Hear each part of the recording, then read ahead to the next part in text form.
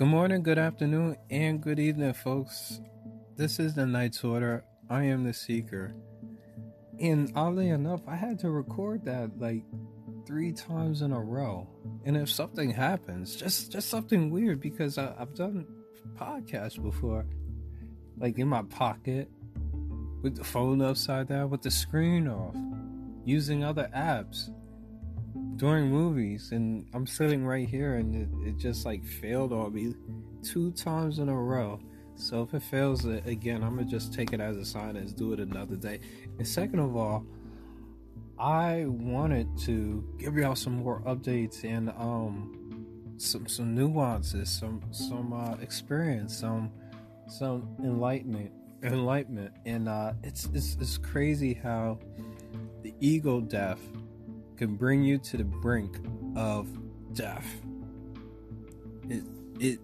It's crazy, and I can only speak from my experience. That's the weird part. I can only speak from my experience at that a couple of weeks ago, or just a week ago, when I was in my ego death, I was really feeling down low socially.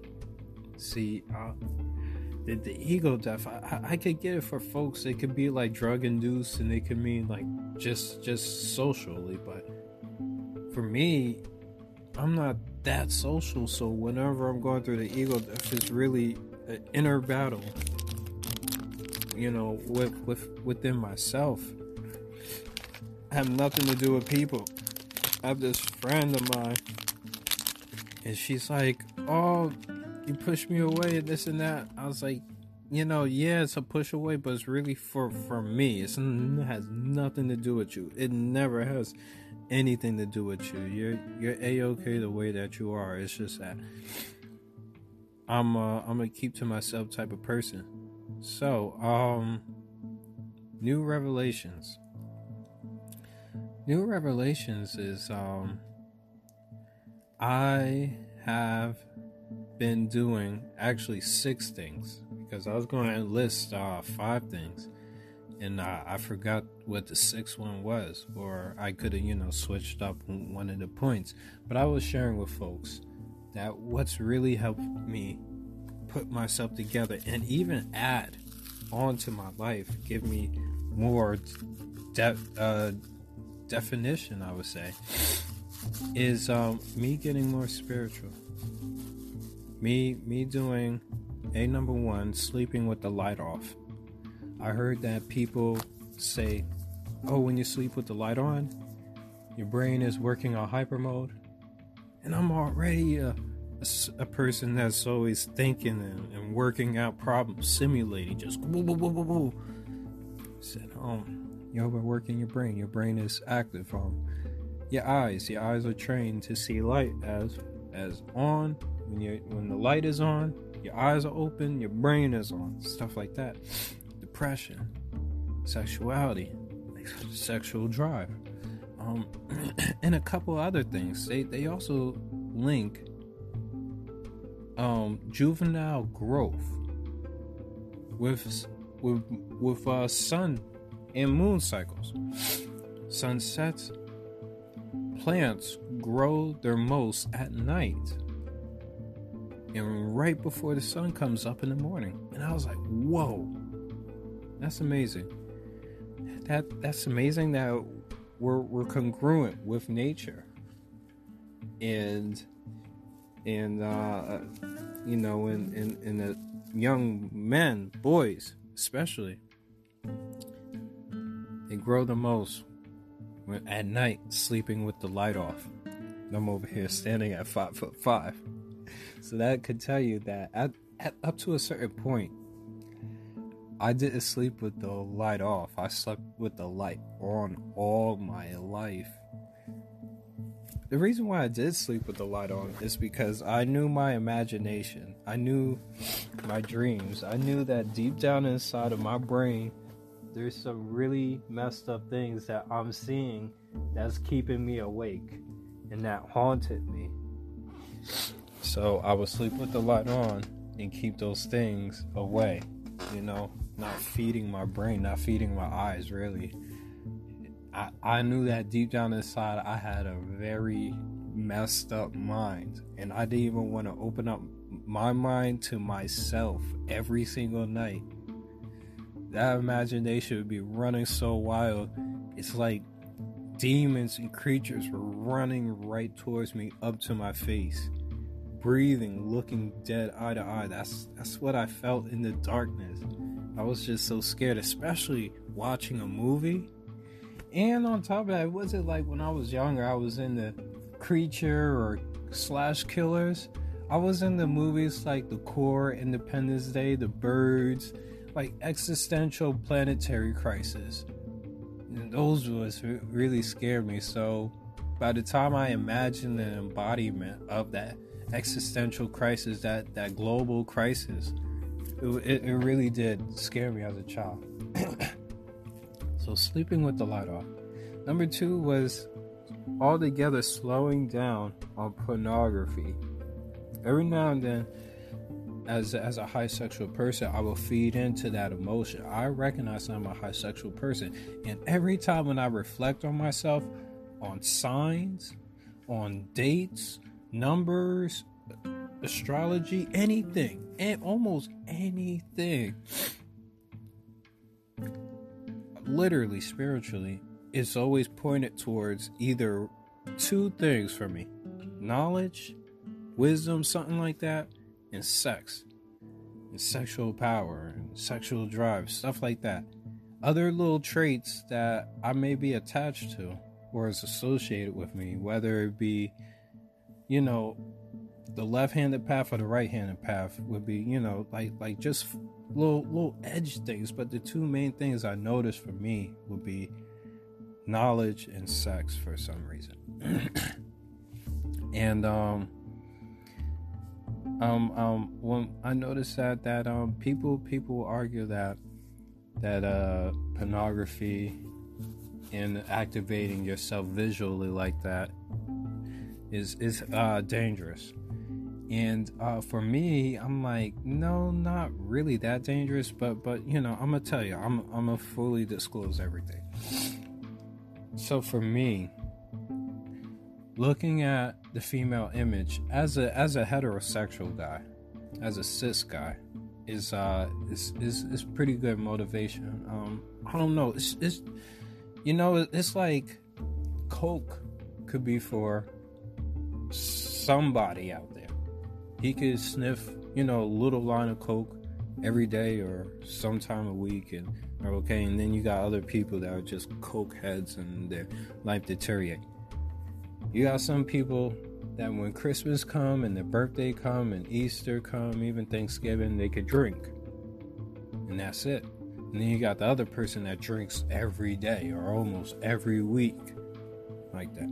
So it's like that. What I noticed with me with sexuality. With me, I recognize, even for myself, even as just a natural person in that lane,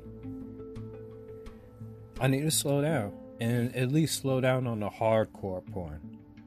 I explain to people that if you're in a relationship and you're attracted to your wife, that doesn't mean to turn things off and to be opposite of her. No, it doesn't mean to not appreciate beauty.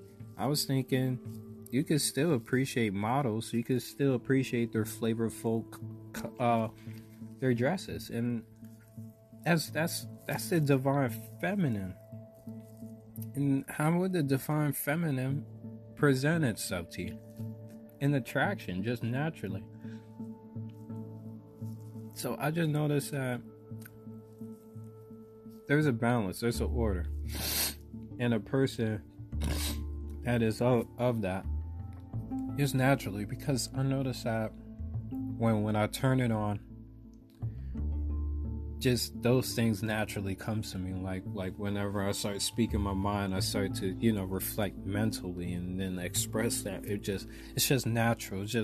I just ooze of that. Whenever somebody asks me a question, I'm ready to graph it out real quick for them. That's just the way that I am. I just start clicking and then I'm running. When it comes to sexual, I'm just, that edge part of me is Libra. I'm on the 23rd of October. So I can be naturally charming. I use my smile, and I just revel at with people. I'm good with all aspects of love and sex. The getting to know you, foreplay, flirty, intercourse, like all that stuff. I notice I'm naturally good at that stuff. I naturally have a connection and ding ding ding for that stuff. So I told him, sleep with the light off. Turn down the porn or completely turn it off. No masturbating. I say, when you're doing porn and you're masturbating, that's like you watching a Batman movie and now you're out trying to be like Batman.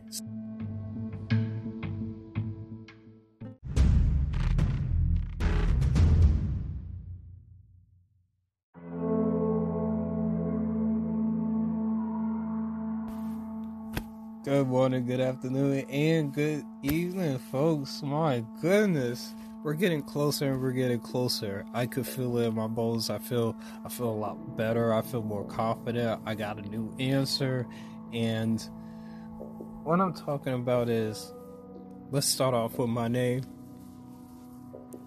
I, for some reason, would cringe whenever certain people actually call me by my government Christian birth name. Now, some people could dive deep into that and say, well, that's something psychological that deals with you, and you gotta do this and you gotta do that. And on the other hand, there's a belief that whatever you interact with is sacred to what you intend to interact with these objects. And whenever you call on a name, or you think of a name, there's certain applications and mindset that comes into play. So when you're in front of your teacher, you may not even call them by their first name or their last name. You just might call them teacher, a preacher, etc., doctor. There's extra names, what we like to call titles, that would position your mind frame in the conversation and in the dynamics and socially interacting. I mean, one side we could agree on that, and the other side we could damn each other for literally trying to mold ourselves. Like you'd be damned to let society mold you and then give you a name, and you're damned if you try to mold yourself and give yourself a name. Like, how dare you? What gives you permission, the validity to express that and deem yourself that?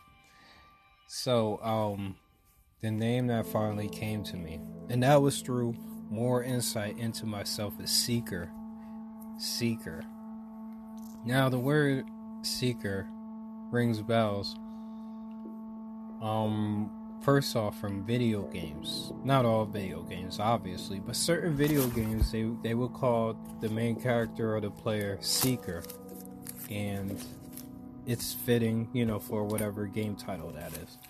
But for me personally, it's fitting because I feel the need to seek and the seek and the seek and the seeking. It feels really odd to seek something that you always had or is right in front of you, what you've been born with. So what I'm saying is, if you know me, I was born in a Christian home. Generations and generations, and not even specifically within my lineage, but within my family. Grandfather, father, uncles, aunts, cousins, spiritual leaders. And I was born and raised in a Christian home. So whenever I speak about seeking and more exploration, a lot of my domestic guidance is redirecting me towards something that I already knew at a very young age, 7, 8 years old. And I spent over a decade maybe even over of course, over 2 decades. Over 2 decades studying and learning and obtaining and being a natural seeker, naturally interested, naturally into learning and expanding my point of view and my mind. It will have me reach conclusions and state facts and nuances that would scare or even make your typical Christian say why, or we don't believe in that, and would redirect me back to the center of what they believe is the end-all be-all answer in Christianity. So even within Christianity, I found myself wanting to learn more and more. And just speaking for myself, whenever I dive deep into the history, the symbolism, or even the meaning of different Bible names, passages,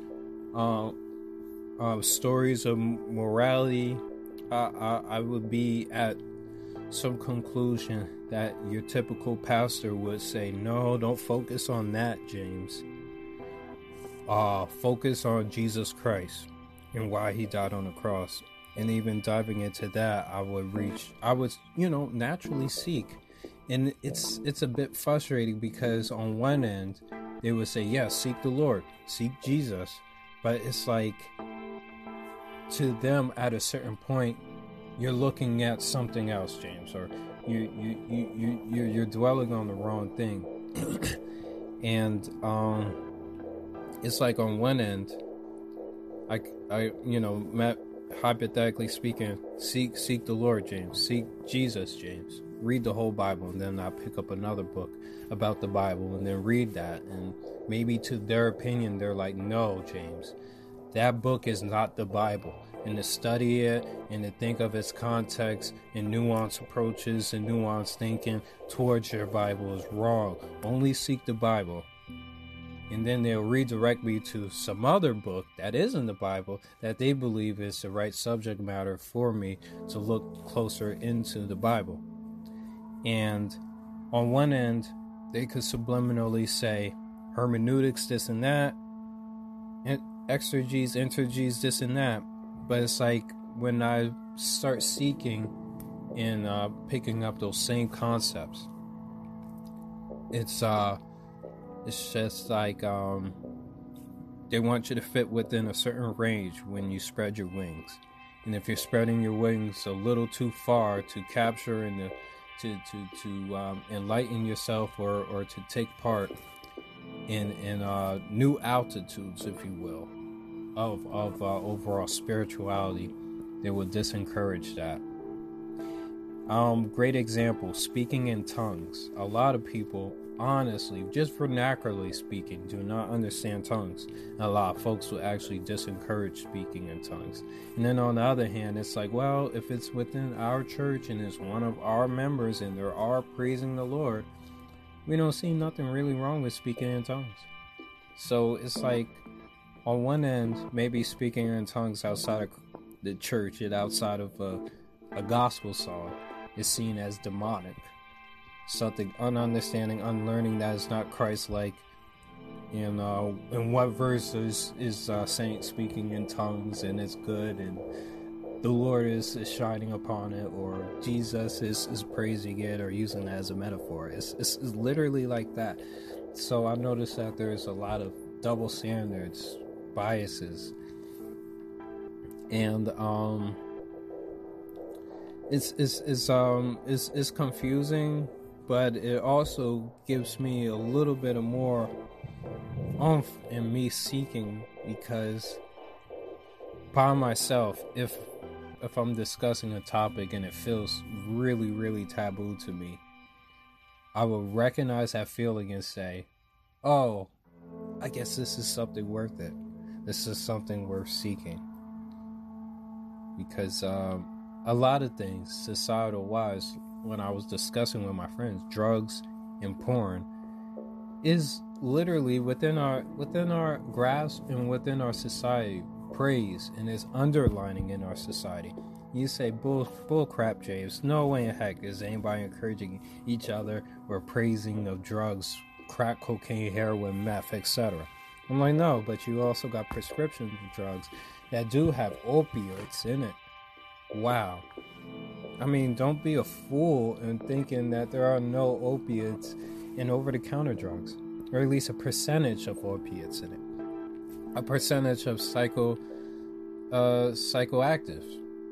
I mean, on one end, Christians could bash psychoactives, and mushrooms and stuff like that. You should always see God and Jesus Christ. And then there's a saint with Down syndrome that needs sedatives or psychoactives and over prescription drugs and not an eyes back. So it's like under a certain context is within society or, pharmaceutical company or within the religion, it's okay.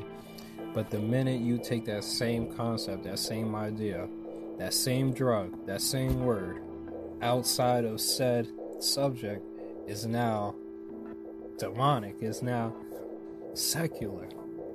And I say that's a bit unfair. So to go back to my point as a seeker, it's unfair that I'm not able to seek for myself. And when people tell me don't do this or do that, it's like, are you seeking for yourself or are you seeking for me? And it has nothing to do with yourself.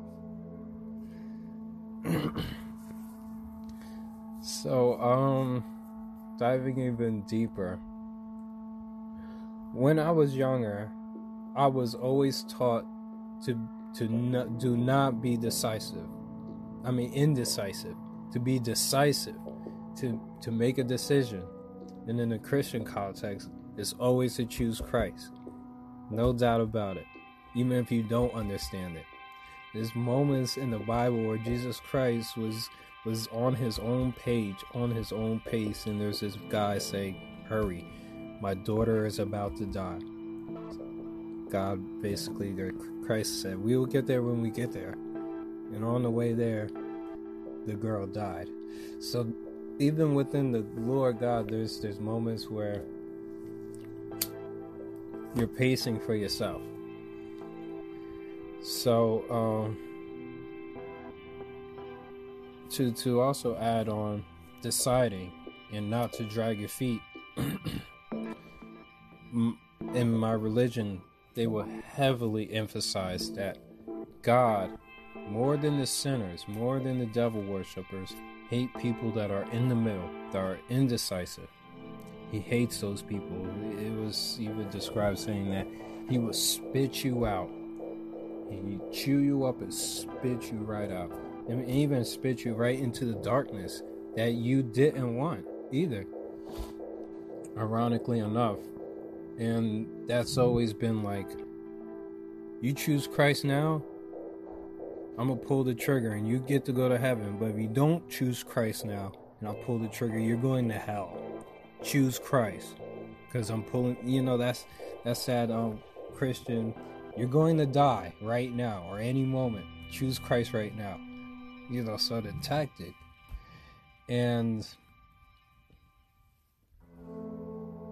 whenever I would see characters in fiction, characters in multimedia that are up to, and even dabbling into zodiacs, I knew it was like a Gemini, somebody. You always had the twin characters. You're like, oh, James, what are you talking about? What? Give us an example. Of course, you got Alice in Wonderland. You got even horrors like The Shining. You got the twin character, the N2 character. You had Naruto when Kiba was fighting that horn guy, and he could, the two heads are talking to each other with one body, and they could separate each other and have one body for each head. So it's like those characters did intrigue me, but for some reason, with knowing, just my zodiac and knowing, make a decision what you are. You're one. It really did resonate with me, but I denied it. It was like, oh, Jace, what's your like spirit or totem animal? It's like, oh, it can't be the cat. Or like I told you before, I really like snakes. Oh, it can't be a snake just because of me desiring it.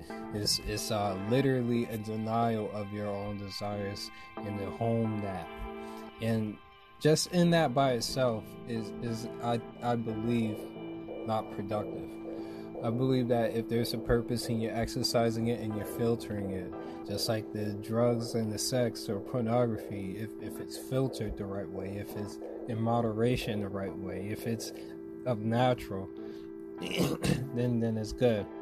A real quick glance over that porn / drug conversation, I was like, there's no way in heck we could demonize sexual love that couples have, especially married couples. There's no way in heck for us to also demonize a woman or a man's sexual attraction to their partner, to their husband, to their wife, for them to express that. There's no way in heck for us to demonize that. But that is obviously different from hardcore propaganda porn, and we must separate that. Now on the drug side, there is no way in heck we could demonize herbalism, something like that, right? You know, people that are just literally picking out leaves and say, "Hey, did you know that if you rub this on your skin, it will help with this and that?" You know, aches and pains. Literally from the, and we're over here putting more trust in lab coats. And there's no way in heck we could demonize. And I say it's irrational for you to demonize normal growing plants. I mean, it's not like you're taking a plant, stripping it down, boiling it, putting chemicals in it, extracting it, and then freezing it, and then like some. That's a bit excessive. And I even was about to express to my friends that even some things that we do with marijuana is abusive. You know, it's not like we're just smoking the plant. There's some people out here that's like putting in hormones in the plant and mixing it, trying to get it to be a fusion or a hybrid, and then, extracting THC, and now here's this oil that's just like raw THC, and you're just like putting that into a water bong that's like this big, and you're taking like a whole eighth or a whole quarter's worth of weed and just puffing it up in just 2 puffs or just 1 puff. I think that's bad. I think that's excessive, and I think it's abusive. That's what I think. You took something that was simple and you just basically bastardized it. You took this innocent plant and you did so much things to it. I can see why now it's bad. It's abusive, as natural as it is. And somebody even put, oh yeah, cocaine, and that's from a plant. But it's like, okay, if you was to get high from a cocaine plant, maybe that is in it by itself, okay. But I'm pretty sure that powdery or that little rock dust is from a process, and this and that and this and that and this and that. Like, shoot, atom bombs, from the molecular level, of course, is natural. It's, you gather that. But, what you intend to use with it and what you built it into, that's where it's bad, I would say. So, to go back to the point I was making is the oneness versus the duality, where society-wise, and especially in the Christian faith, we don't like the duality. We don't like the two sides. We want it to be in one. And, can you blame Christianity? Because it all is a crux, until Jesus Christ come around, or the mention of it, of everything becoming one. And that's the end-all, be-all, when it's one. And I see that sort of as this suffocation of both man and woman. No individuality with the man, no individuality with the woman, especially the woman. A lot of people. That's why I at times when they talk about women as their image and their spirituality and etc., I cannot blame them, because there's just it's crude. for a Hebrew-based society to not believe and almost want to kill a person because they don't have a heavenly father, or they don't have an earthly father, but they claim to have a. So why on the flip side we would believe that it's possible for a man to have a son without the female? And plus, that sort of reminds me of Zeus. Zeus ate one of his children because he didn't want to be like his father Uranus or Saturn, something like that, and he was having a headache, and that's, Athena sprung out of his head. And people say, well, it's because she didn't have a mother. Zeus is solely her father. Now, that's what it reminds me of. But I digress. So seeing the Gemini character, it really, I sort of felt a connection with it, but because of the programming I was in, and I subjected myself to not thinking, to deny that. So looking over Zodiac, and some people will say, no, James, you really are a Libra. Forget that chart, even though it says your birthday is falling on Scorpio. And pick up another chart. No, James, you really are not a Libra. Look, obviously, your birthday is falling on Scorpio. Get that out of your head with Libra. Look, it says it right here on this chart. Then I would just keep on doing it, and they'll say, no, James, you're actually a cusp. You possess both traits. And I was like, that's what it honestly feels like. A balancing act. That there's two worlds in me. It honestly feels like that. This feels like there's two sides, two arguments, and I could speak from both sides, and there's somebody else in me. It just feels it, and it just feels so cheap, especially from the programming upbringing I have, and what I want to characterize and label. It just feels like how are you a Gemini without even being born in that sign? So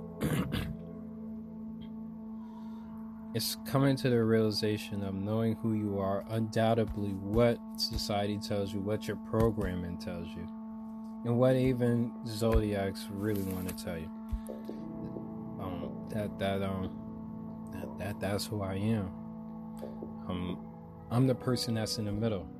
And folks would get mad at me and say, James, why do you go off on your own and want to keep to yourself, or not even keep to yourself? Why do you have these spurts where you want to be alone and you want to work alone and you want to think and you want to process? You should always be around somebody. You should always want to be around family. This and that. Do not leave our side. Do not leave our sight.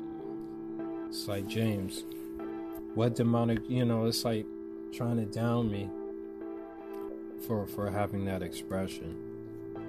Come closer, James. Do this, do that. But it really killed me whenever I denied that. But it also killed me when I was, not following somebody's order, especially if that was a family member. So there's always that tug and that pull where whenever I'm killing my Libra side, and I'm always alone, that tranquility of aloneness that the Scorpio is so comfortable in begins to become misery, because I'm always choking that Libra side in me, that social side, the charming side.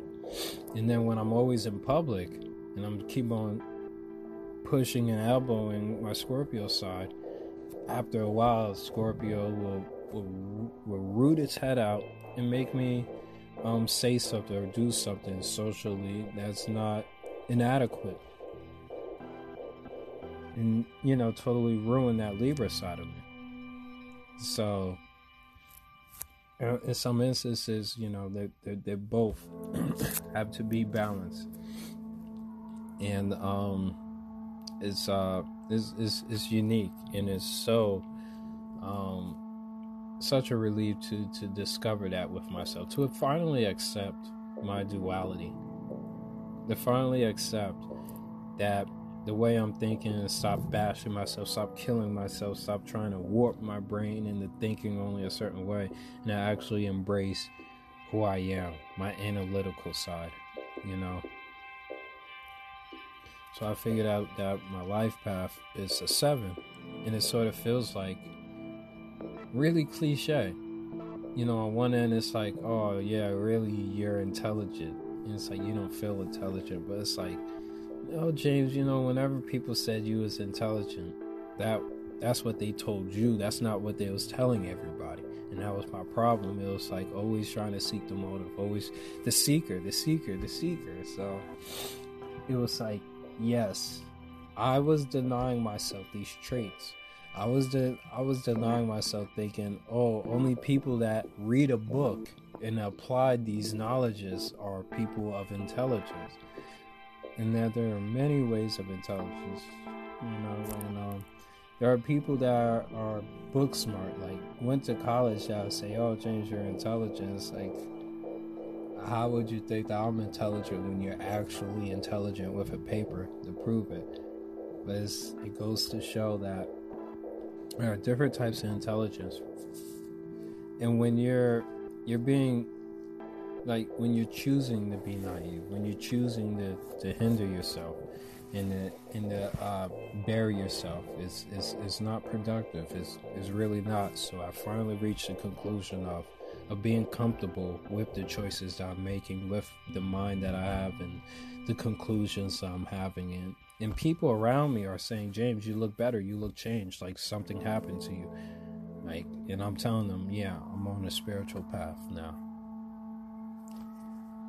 So much more I wanted to talk to y'all about, but there's like just so much surface level that I have to that you know, just even for myself, that I have to explain, and to get that thought, you know, that idea front and center even within my own brain, so I could utilize it.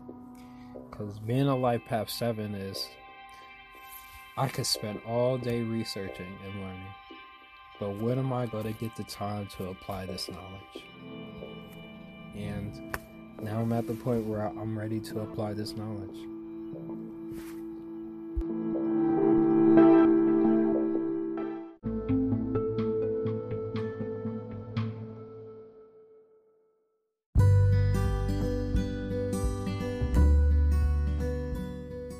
There's something spooky going on, because I swear I didn't even touch my phone and it just like ended the recording for me.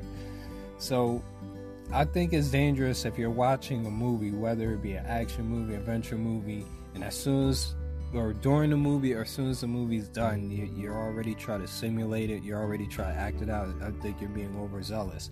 And pornography is the same way. You're watching it, now you want to engage, you want to waste your body energy on that, and I think that's bad also. You know, those HBO soft classics and art house erotica films, those are fine, because if you think about the context that you're watching it in, it's not for you to whip your dick out or put your hand up your coochie, like it's not really made for that. That's what I get a sense of. And when you're like wasting your body away, especially when you're not involved with somebody, a lot of that sexual and erotic stuff is in communication and partnership with people. That's the dynamic. That's a good thing about it. But when you're always constantly going for this very acute point of view and in just certain aspects of it, and you're doing it by yourself, you know, just wasting away, that's where I believe it's dangerous. You know, I told the guys before I even had these enlightenments that I don't think masturbating is bad per se, because you know, it's not unnatural. You know, I think turning your belly button inside out is a little unnatural, you know, because it's your belly button, you know, there's nothing for it, you know. Maybe, you know, clean out your belly button, but I noticed after a certain point, I was like, your belly button is your belly button, that's it, you know, there's nothing, you know, it just proves one thing. So masturbating, if it's all in flavorful for a purpose and not just because you see hardcore porn, that's it. And here, to also pin things down, what I would consider hardcore porn is when you're watching a pornography movie and they disattach the male, or they really disattach the female also, and they're not showing both couples in love. They're not showing that. It's not like you can't see her breast or you can't see the guy's manhood. It's that point of view is very acute. And it's only showing one aspect and not showing the love and union and stuff like that of couples. So I broke it down. Sleep with the light off. Porn and masturbation, stuff like that. Second is meditate. For me, meditating is hard. Because my mind is just running. And I'm thinking I meditated for over 40 minutes. When in reality, it's only like a little over 14 minutes. Or 12 minutes. And I'm like, holy cow, I didn't even make it to 15 minutes. How am I going to make it to just meditating 1 hour a day? And that's simple. To people that are in that field and do meditate, they're like, oh, just an hour a day. You got 24 of them. You're doing this, you're doing that. I'm just like, whoa. So my mind could run and I could be in that state for not even 15 minutes. Now make it feel like it was 40 minutes. But meditate. I would say that because the anxieties are building up in you, and you have no other way of filtering it. You have no other way for your body to do that. It's crazy how we could come up with concepts and conclusions of relaxation, but not come up with the conclusion of relaxation for your mind. And another enlightening thing is, somebody said, oh, you could pray all the time. You could pray while you're driving, while you're shopping. You pray all the time. You ain't never left prayer. It's like, cool. So I was meditating, and then I ended it. And, I shrugged my shoulders, and I had a conversation with myself. It's like, James, you call that meditating? And I'm just like, oh, forget you. Like, are you meditating your body or you're meditating your mind? And it was like, ooh, just to myself. And I was like, yes, I think it's possible for you to meditate your mind even if you don't have to sit down all the time. Because what are you meditating, your body or your mind? It's like you keep your mind on that stuff. You're homing your mind. And that's the big revelation. I think the reason why we sit down and we meditate is so that it's easier for our mind to slow down. But as long as we're standing, we're walking, we're picking up things, we're talking, our mind could be distracted, such and such, and break that meditation, break that mental state of consciousness that you want to achieve. So, I'm meditating. What else did I say? I was like, oh, it'd be cool if you meditated, and hopefully we keep this recording, keep going, because it's like, holy crap.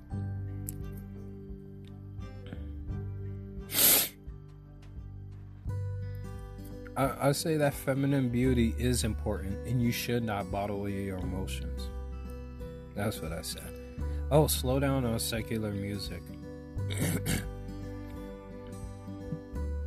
You gotta slow down on that stuff, because secular music will have a theme and a message to it, and it could toil in your head. For me, I realize that it toils in my head, but for other people, they may not realize that. It toils in your head, and That could be a factor. Let's be 100. All right, that could be a factor. So I say do a hobby. Something that doesn't have to do with TV screens, phone screens, something that has to do with your hands. And when your hands are busy, your mind is busy, your eyes are busy. It's hard for you to drive and look somewhere else, because when you turn your head, that's also, where you're going. Where the direction where your head is going, that's typically where you're going. When you're riding a bike or even driving, if you notice that you turn your head, you got to keep the wheel straight. So yeah, stuff like that. And on top of your head turning, your eyes are also turning. So it's hard to turn your head but keep your eyes straight. If you notice, it's hard to keep the wheel straight also if you're turning your head, or if you're just turning your eyes. So it's interesting in that way. And also next is sobriety. I've been sober for about 2.5 weeks, and I want to keep it rolling like that. This year, especially, but also last year, been drinking a lot this year, man. And I think that's a driving factor on why I feel this or why I feel that emotionally. And I wanted to grasp my sobriety. There's a couple other things I wanted to tell y'all real quick. It's just that idea is like, okay, lucid dreaming. But before we get to lucid dreaming, real quick, this could nail a lot of things. Is we're going to be going over some things, and also I've been scrapbooking because I've been wanting to make a grimoire and for some time, and scrapbooking is where I'm filtering that grimoire. In what way? I mean, in manifesting my grimoires through scrapbooking, getting different images,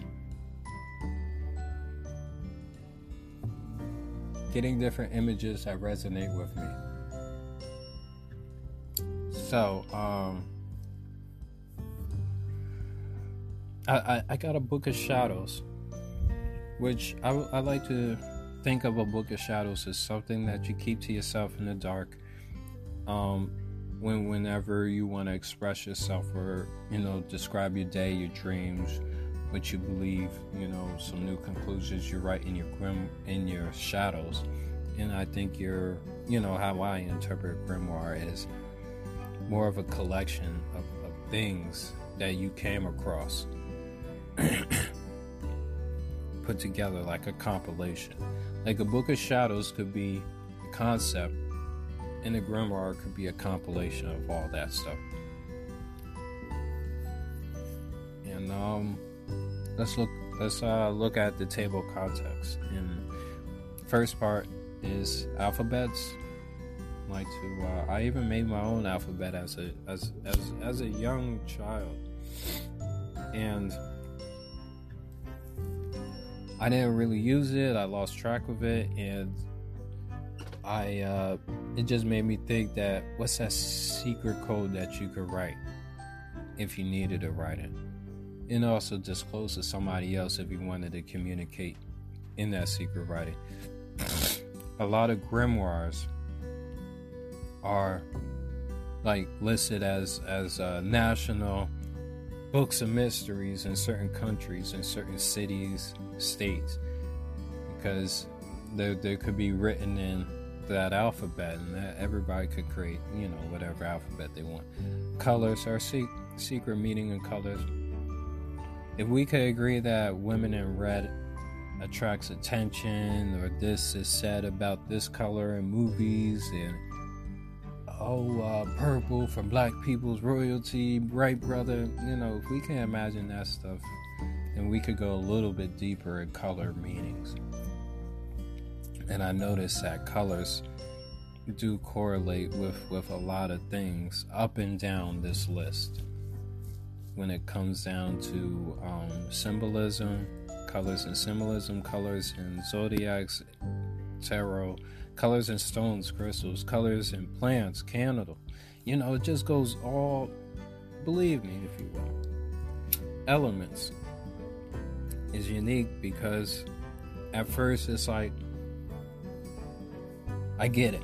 I get what elements are, and there are plenty more of elements, but it's the key elements that are most specific to our survival that speaks really to us. Of course, we could say plutonium is an element, but far as the use and what it interacts with, what else, what other uses you can have for it, and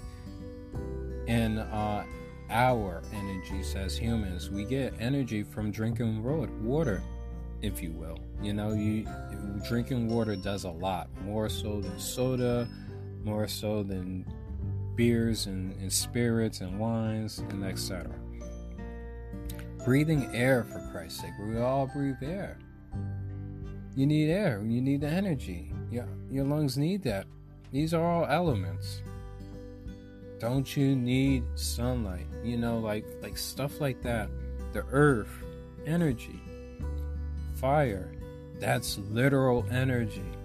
So it's like on one end, you could be so practical and so dense that, so what? You just name earth and fire and air.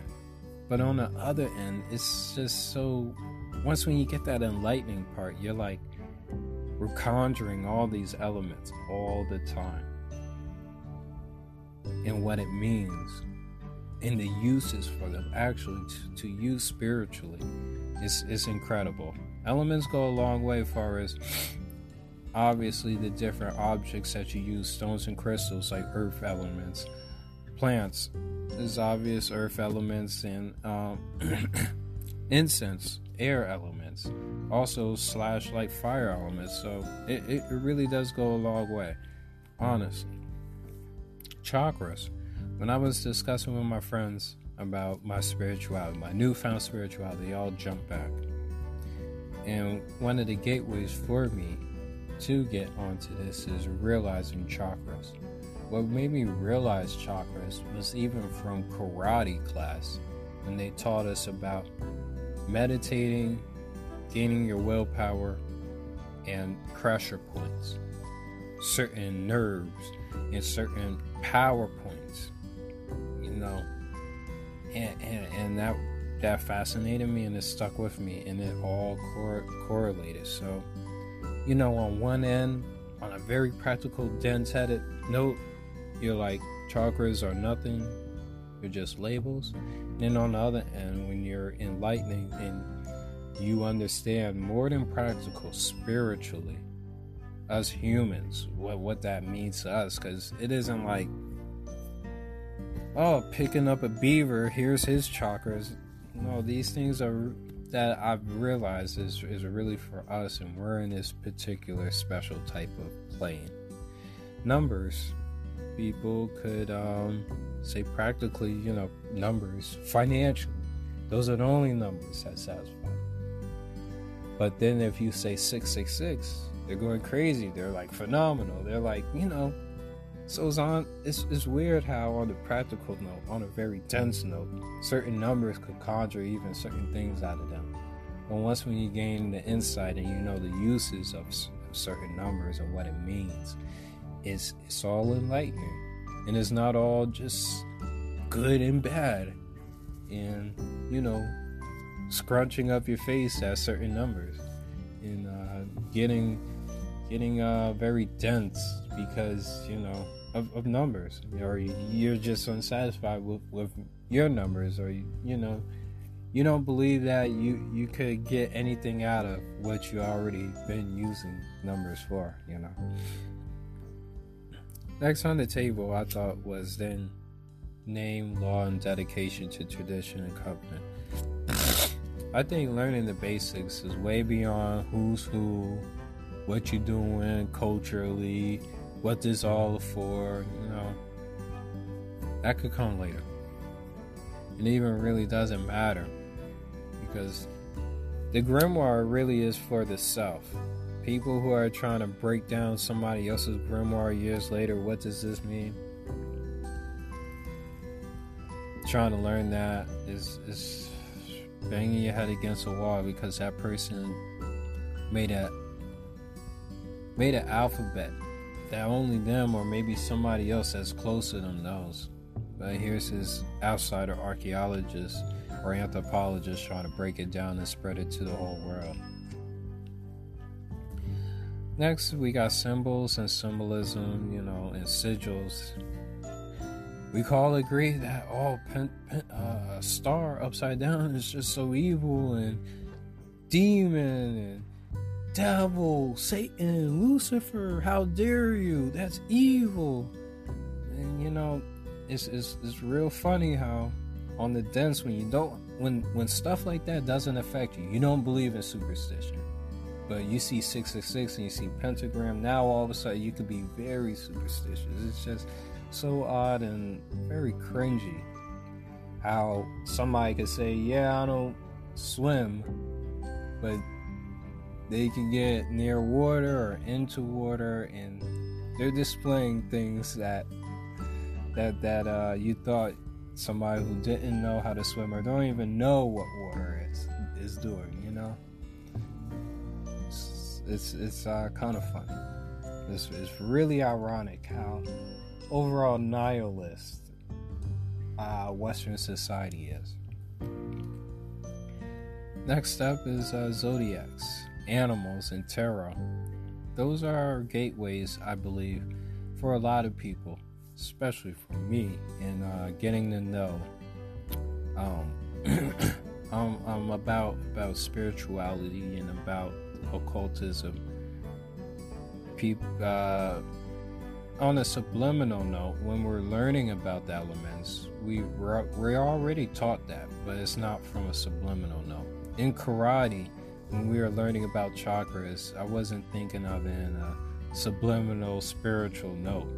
When we're learning about colors and what does black mean, when somebody's wearing black, and what does white mean whenever a woman or family members are wearing white pants in military, military. If we can acknowledge meanings and colors like that, then, it's like flip the pancake around, bro. Flip it over. Flip the pancake over, because you just got one side that you're only catering to that's just basically burnt and tarred, and the other side is just not cooked at all, or slowly being cooked, and you're only focusing on that side that you're looking at that's to be cooked. Like, that's how I see Westerners with spirituality. We could all jump to the corners, rats and snakes, but you don't know what that means spiritually. It's like, on one end you can acknowledge on a practical note that they're bad, but if somebody spiritual was to tell you what they meant, then why would that person be like, no, that's demonic, that's demon, that's blasphemous, etc.? It's like so much bashing. Tarot, is zodiacs. A lot of people, even if they don't get, elements, even if they don't get chakras, a lot of people do actually know zodiacs. And they're like, what sign are you? Especially when it comes to dating. A lot of black people know zodiacs, even though they could claim that they're not superstitious. It's real ironic, especially because that's where the main points of where I'm coming from.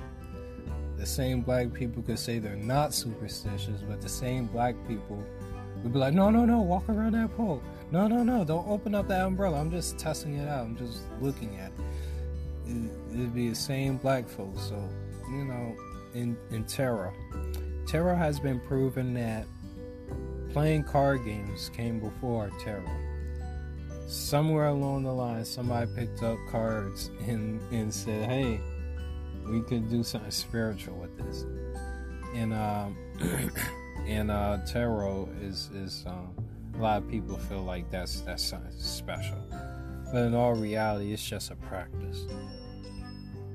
practice for spirituality. That's all it is. It's not all of religion. It's not all spirituality. It's really just a tool, and not even the most important tool, in my opinion. I think stones and crystals, which is next on the list, plays a bigger part in spirituality. So everything that we just talked about are basically things that we cannot grasp. The very first thing on this list that you can actually hold and grasp are stones and crystals. When I was a child, rocks stood out to me. I'm digging in the ground, discovering rocks. Those are things that we could pick up. Fossils, those are things that we could pick up. That's an actual connection to the past. That is evidence that the world wasn't created yesterday, literally. Think about it.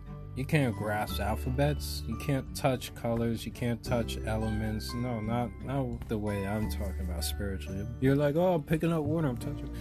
Okay, you freaking dense, practical idiot. I get you. Chakras we can't touch. Numbers we can't get. You know, your name, the laws, dedication, symbols, sigils. You honestly can't touch or, whatever. The only things you can honestly touch and grasp are the stones and crystals. And that's first off. People say, this stone means this stone does that. I can't deny people of claiming that. Just like I can't say for different sports, what is cool, what is good, what you should do, what's this sport? I don't know all the sports, but I cannot deny that there are players in the sports. I can't be a fool in that way. So so mote it be, as they say. Next on the list is herbs, plants, candles, oils, and incense. These are all natural things that we got around our house. I've opened up my eyes and starting to realize that in different people's houses, they could not be, no spiritual or witches, practitioners, etc. But they will have a broom on the door. They could have herbs somewhere. They're growing plants. They're planting things. I noticed that my grandmother had the Torah. No, they still do got the Torah. Like actual the Torah. the Torah that could take you to hell. It just makes me curious about the Torah. Because it's like on one end we can all get curious about DMT and acid and ecstasy. But what about the other things? Candles. Oh, folks, I know burning candles and they have nothing to do with spirituality. So if somebody's getting on you because you're burning a candle for spirituality, you're like, please, when these lights are off, you're burning all of them. And it's not in the name of spirituality. Oils, plenty of people selling oils, but I never looked at them that way. And these people probably selling the oils and incense probably don't even think that way. They're just selling oils and incense, nothing more, nothing less. So next on the list is different ages. People will say that we were in the age of Pisces. The age of Pisces is coming together. It's the combination of everything that we know. And some will even go deeper to say that also the wrong people was realizing it. That they were connecting the dots and putting together everything that they know so that they could position the world the way that it is now. So now that we're in the age of Aquarius, we're going back to spirituality. In that that's the most I could tell you right now off the top of my head. Years, different Chinese New Years. I noticed that, when I was a kid and I learned about it, it's like, oh, that's kind of cool. It's kind of ironic. It's kind of true, just like zodiacs.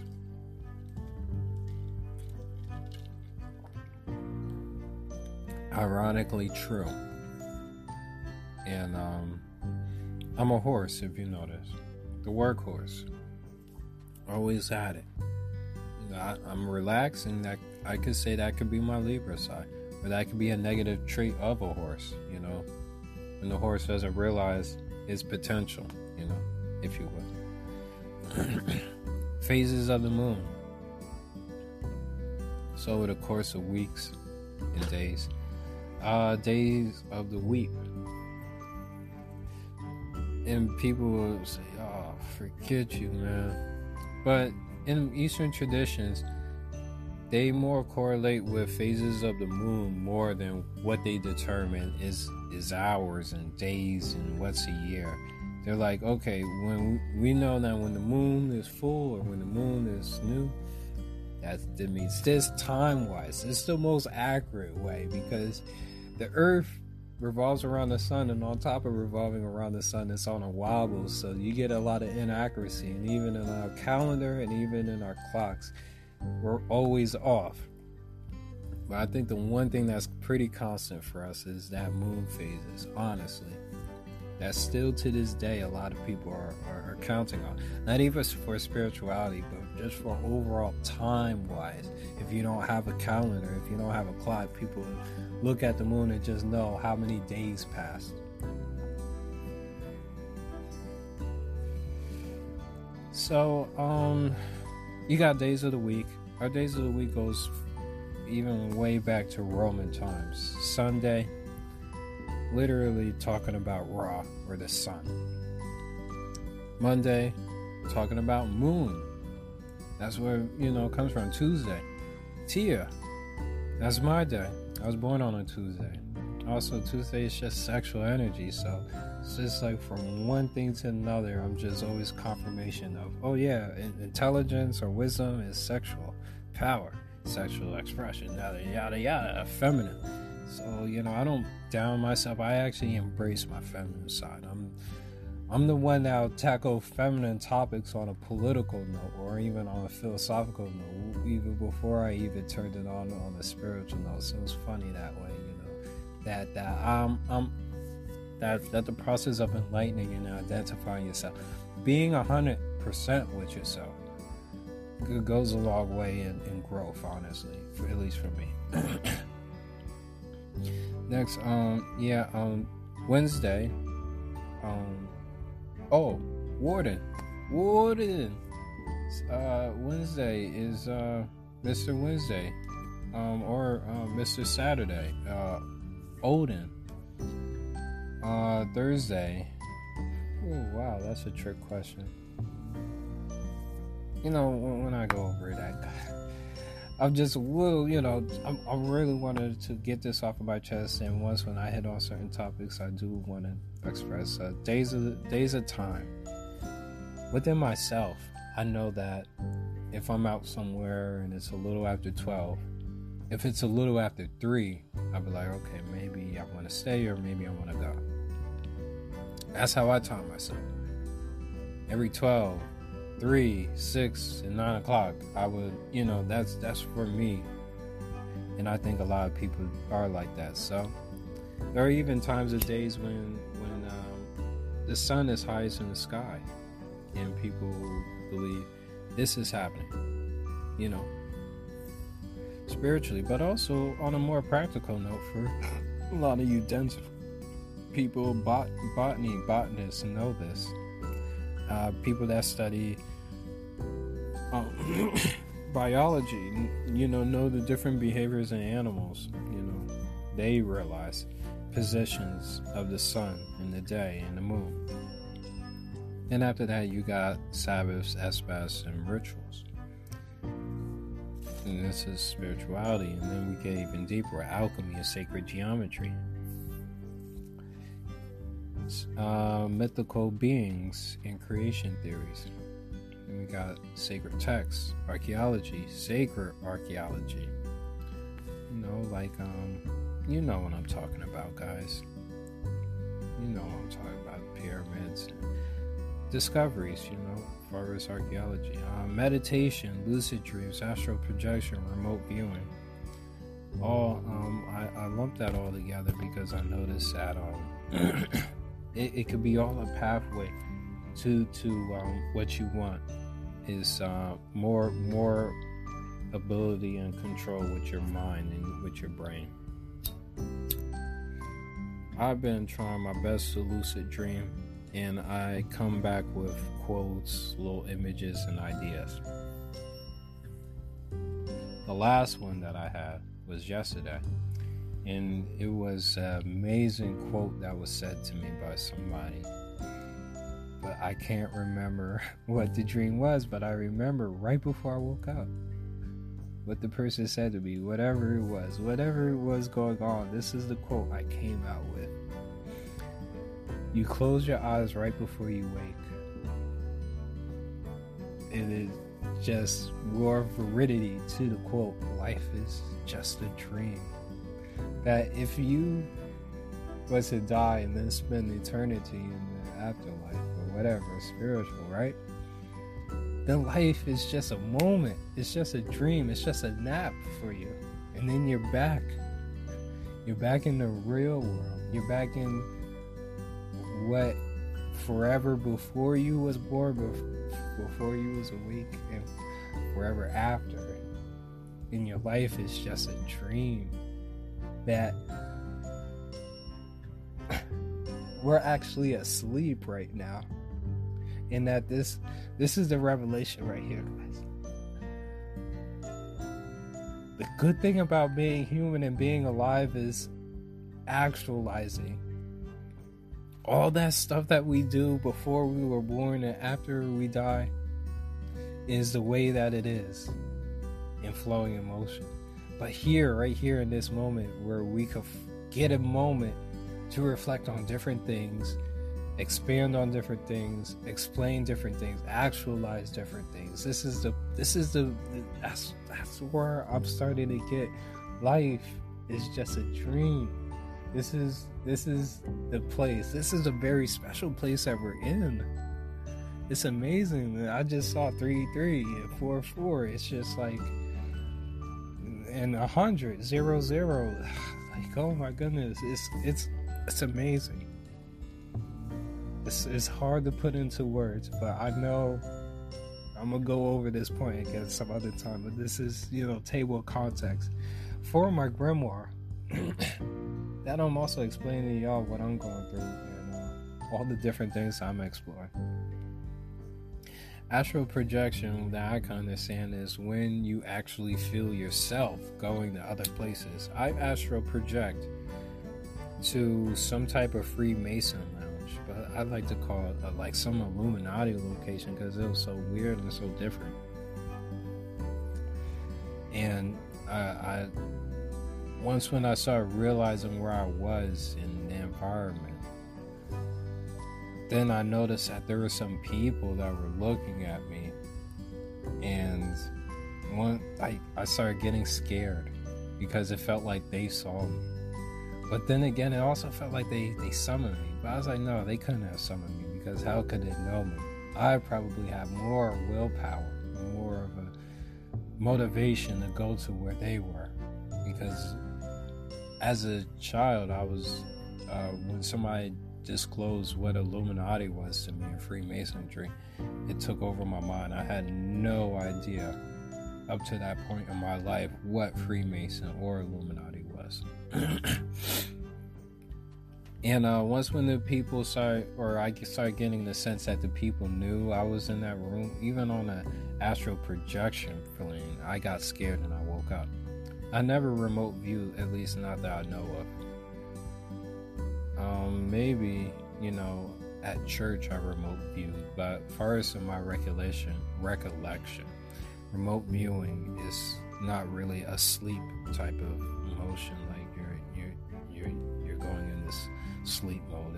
I think you could be very awake and you could say things and recall things, maybe even act out things in remote viewing. And I heard that remote viewing is so powerful that you could time travel. Remote view. You could come back to alternate places in remote viewing. Lucid dreaming is not astral projecting, because astral projecting is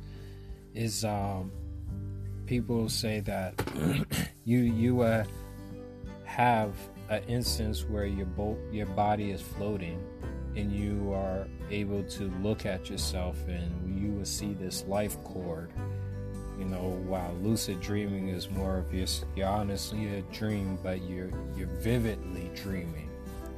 And you have more control over your environment. And astral projection, what I'm heard, is it's based off of the real world. And yes, you could even go to the spirit world. So it's kind of cool like that. So next is drugs, and that's the only place I could put drugs. And after all that said and done, it felt like drugs shouldn't be lumped up with herbs and plants, because that's something a little different when you're using drugs. And I like to lump up weed along with other like psychedelic drugs that a lot of people are suggesting. But yeah, once when I could get around to that, then finally, this was also stuff that I think that is possible for you in order. I didn't want to go straight into invocating and incantations and employment, right out the gate. No, it feels like you ought to know about colors way before you get equipment and all this stuff, and you say, you don't even know what the heck all these symbols mean. You don't know what time of day it is. You don't even know nothing about sacred geometry if you wanted to apply that. You don't know nothing about even it's like even meditating. I felt like meditating comes before drugs and tools and amulets. You gotta know yourself, and it took me years and years and years for me to know myself. So yeah, after drugs, then finally we could introduce some tools, amulets, and talismans. Then once you know that and you identify that, then you're gonna have to do some conservation of the tools so that you're using it properly. People believe that you just don't pick up certain things, or even if you just do for that purpose. There's a process for that, and I realize that, and I have respect for that. So you're going to need to consecrate the things around you. People can acknowledge that you got to respect and do such and such for your environment around you. So yeah, the environment around you is like good. Do something about it. Realize it. Your bed, if you're using your bed for a lot of things but going to sleep, you're not going to sleep in your bed.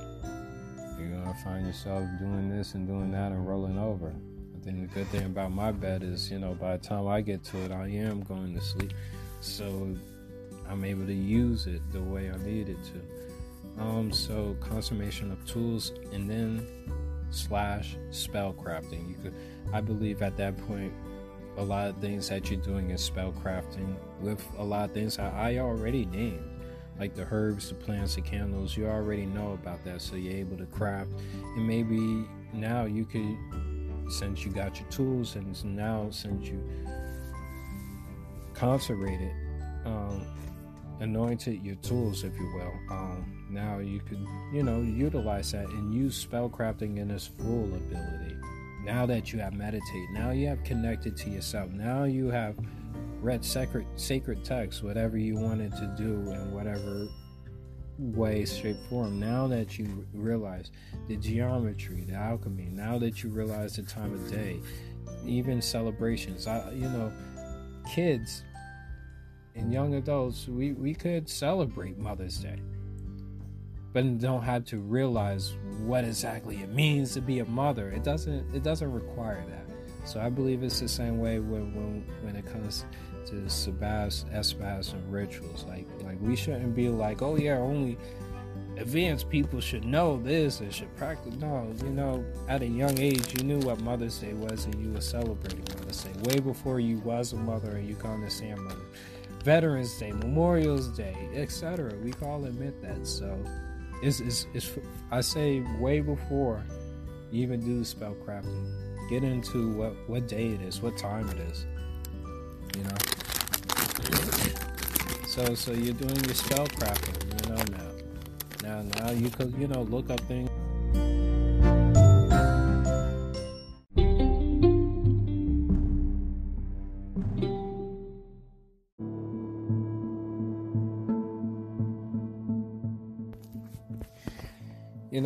Now You're putting things together. Now you're practicing. At this point, you don't learn a couple of things. You don't learn a lot of things at this point, especially the basics. Now at this point, you know about numbers and the colors and the elements for spell crafting. Now at this point, you know the colors. Now at this point, you even have a special alphabet. So I believe, going in this order, if you will, with me, is the best way to strengthen yourself before you can get into what you would typically run into in Wiccan and witchcraft and occultism.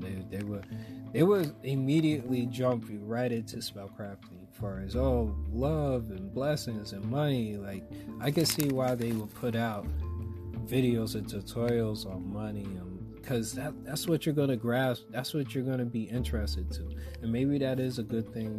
That at least you're walking in the door somewhere.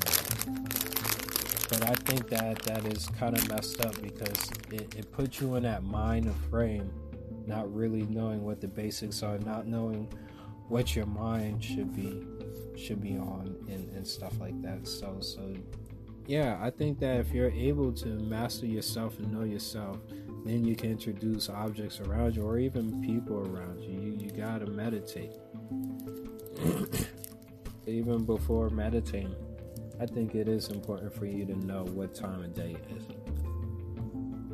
because time is passing. This is a moment for some people. So after the tools and the spellcrafting, then we could dive deep into divination. We already technically was in the divination, knowing what the heck everything was through tarot. Tarot is a good way, in a very practical way, lighthearted way of understanding your colors, understanding your numbers, all that. Tarot teaches all of that. It's kind of cool, and you could, and all the way up to that point, even if you wanted to use tarot for meditating. This is wonderful how tarot does some numbers. It exercises that imagination, that expectation. And it could also, it's so free that even after you did your initial spread, you could, have different possibilities with other cards and implying that. People's, are into, okay, so you got this card, let's replace this card with this card, let's make this outcome more of this, you could do stuff like that. So it's really not that heavy-handed. And I say palm reading is something all by itself, something, very very unique, because you're looking right at the fabric of time, space, and purpose itself. Destiny right here. Fate right here in your hand. What somebody will be, what somebody is, all that. Amazingly, honestly. And that's why a lot of people are scared of that, because they're scared of the possibility that something bad is coming to them, and that maybe the idea that they can't do something about it. So with them not knowing that and then rejecting that is their way of changing that negative outcome. And I think that's what it is. Without expressing it subconsciously, that's what it is. Because we're all for the future. We just don't like bad futures. We're all for fate. We just don't like bad fate. If fate is good, then let it be a surprise to us. But if it's bad, then we reject that. I'm talking more on a practical note. Okay, so then after you know about divination and stuff like that, you've been spellcrafting. Now, time to home in on prayers and who to pray to, chants, and also blessings. I think those come before initiation, invocation, and incantations, because you're involving and initiating and invoking something. With prayers, you're showing your admiration. Chants, you're interacting with it. In blessings, You're doing positively. No, you're not employing. You're not demanding. You're not asking. You're doing blessings. You're doing really white magic. You're doing light work. And not saying that all light work is easy. No, because I think doing blessings is far down the road. It in my book, literally. You gotta know yourself and be doing a whole lot of practicing before you can even do blessings. In my opinion, you can't just whatever up and daisy blessings, because how are you gonna believe or do something for somebody else if you can't do it for yourself? Even before a blessing, you gotta admit that you're gonna have a good day. And that you're going to put yourself in place to have a good day. That's what a blessing is. So yeah, now you know blessings. Now you could do initiations. Then you invoke. And then incantations. This was on my mind for a while, and I was like, wow, which way do you go? But after literal personal experience, when interacting with somebody who claims to be the Lord of Lords, the King of Kings, the Lord of Lords, the Alpha, the Omega, literally, if you can invoke that, if you know that, if you're familiar with that, and if this process can invoke that type of power, then you honestly know how to do for yourself and for things that just claim themselves to be plundering, war, and sex, and feminine beauty. Just, King of Kings, Lord of Lords, Alpha and Omega, it encompasses more than just all these other deities and entities that we're interacting with. So it's like, okay, before you would invoke that thing, you gotta initiate it. You gotta initiate it, especially if you're with somebody. Initiate the environment. You're not gonna invoke it and then initiate. No, you gotta initiate and then invoke. What I mean is, if you invited somebody into your house, before you send out the invitation, you gotta clean up. That's the initiation. You gotta get the music ready. That's the initiation. Then the invoke is the call. You're invoking a party. You're invoking a parlay, a rendezvous. What they call it, And then the incantation. I say incantation more than employment is because you want to interact with this on a neutral note. You also know blessings, so you could bless. You also know the prayers. You could pray. Now you also know chants. You could do the chanting during or after your initiations, your invocations, your incantations. You know about the moon phases and the time of days. You could do moon magic. It's easy for you. Now you can do your prosperities. Now you can do your employments. Next on the list is more of dark magic, and a lot of people run away. A lot of people like to categorize people that know about colors, elements, chakras, and numbers as this: necromancy, sex magic, blood magic, stuff like that. And then last on the list, I don't think I'm gonna add this. It's more of a bonus: secret societies. And for a lot of people, secret societies is where everything begins, because you learned about the secret society or whatever. Now you're researching, etc. So yeah, guys, there goes some outlines. Oh, outlines for me. This list keeps on going one way and then it goes another way. It's like what I felt that I'll skip the list for today. Alright, guys, y'all have a good one. This is the Night's Order. If you are watching this, not watching, I'm thinking I'm on YouTube. If you're listening to this, then you are a seeker. You're a seeker like I am. oh, I should enclose more information on myself. And it clicks that people, there's like three types of people I noticed. There are people that only talk about themselves. There's people that only talk about the idea. And then there's people that's demonstrating and teaching the idea, I noticed. Very rare that you run into the last one, the last two. A lot of people talk about themselves, but you can't blame them for talking about themselves because you can only talk about yourself as an individual.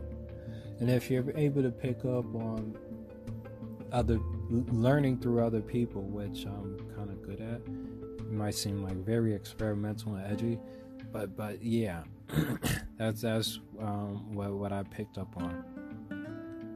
All right, guys, seekers, seek.